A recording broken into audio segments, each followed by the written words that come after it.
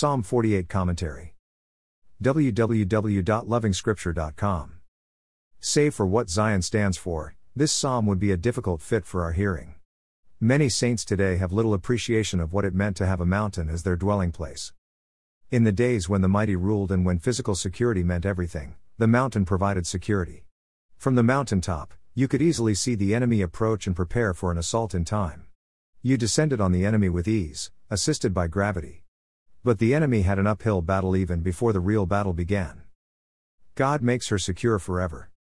From the thoughts of security and advantage, the psalm quickly draws our attention to God's presence within the city. God becomes the physical security of the nation. The mention of Zaphon is not a likening of the Lord God to a pagan worship system, but rather a declaration of what Israel worshipped. The works of the Lord are known worldwide. It is never a local situation only. So the praises are also worldwide. The saint can walk about Zion, go round her, count her towers, consider her ramparts, view her citadels, and then tell everyone about it. Let our children know about the great works of the Lord. However, it is what Zion stood for that is most important for the saint. The Lord God had promised Israel rest. Mount Zion is rest encapsulated.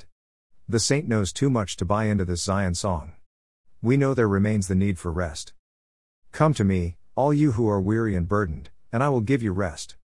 Matthew 11 verse 28. It is the purpose of Scripture to let us know about the life that we can leave behind. But importantly, there is a life and rest that can be had. The invitation still remains. From this position of rest, walk about the new life. Check and compare. The saint will be glad that they are saved. More resources visit http://www.lovingscripture.com.